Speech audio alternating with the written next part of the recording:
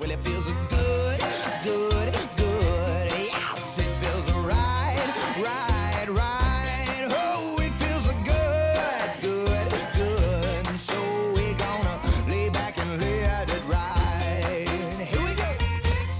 All right, I rarely do this, very rarely, but I'm going to break my own rules about the feel-good story of the day. It's not a local story. Wow, you always do main stories. It's not a main story. Breaking the law. But it's a great story about a guy that we all think is pretty cool. So I really just wanted to share it because it's also the difference about country music and every other form of music. Okay. This one comes from Tampa, Florida. Country singer Luke Combs making an amends to a disabled Florida woman who sells tumblers online after she was ordered to pay him $250,000 when she got snared in a little crackdown that they had with lawyers, and they launched against all these companies that were doing these fake Luke Combs merch. Sure, unlicensed merch. Yeah. So Luke, in an Instagram video posted a couple of days ago, that he told his attorneys to remove this woman, Nicole Harness, from the lawsuit that they filed in the Illinois federal court, and that he was going to send her personally $11,000. Which is double the amount that they Yes. said she sold in merch. She had Wow. sold on Amazon 18 tumblers that she had made with his name and likeness for $20 each, grossing $360.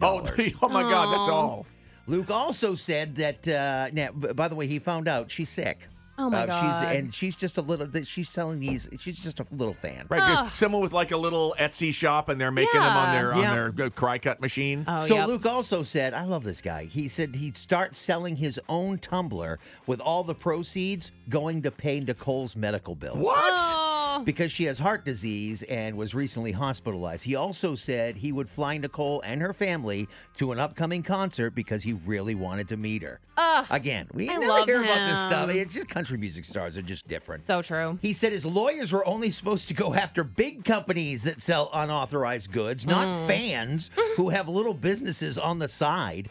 Most of the 45 other sellers that were sued appear to be large corporations that were located overseas, like in Asia. Oh, no. And this poor lady just got roped into it. Yeah, now, unfortunately, though, under federal copyright laws and stuff, there are some really stiff penalties, and you can face some big criminal charges for doing stuff Oh, like and that's that. why Oh, the penalty wow. was so high for her. You Not got just it. the $380 she made or whatever it was. Luke said Ugh. in an Instagram video Wednesday that he had learned of Nicole and the lawsuit when he woke up at 5 a.m. Wednesday morning to go to the bathroom, and he saw the story. Ugh. He said he and his manager got Nicole's contact information so that he could call her and tell her he's going to make things right for her. And boy, is he making things right for her. I love him so much. I was Me wondering too. how the money, when I read the story, how the dollars that she owed was so Right? high. But okay, fines when and it's like everything. a big Oh man, thing. what a great guy he is. He's I just, know. he's amazing. I Isn't love he? that.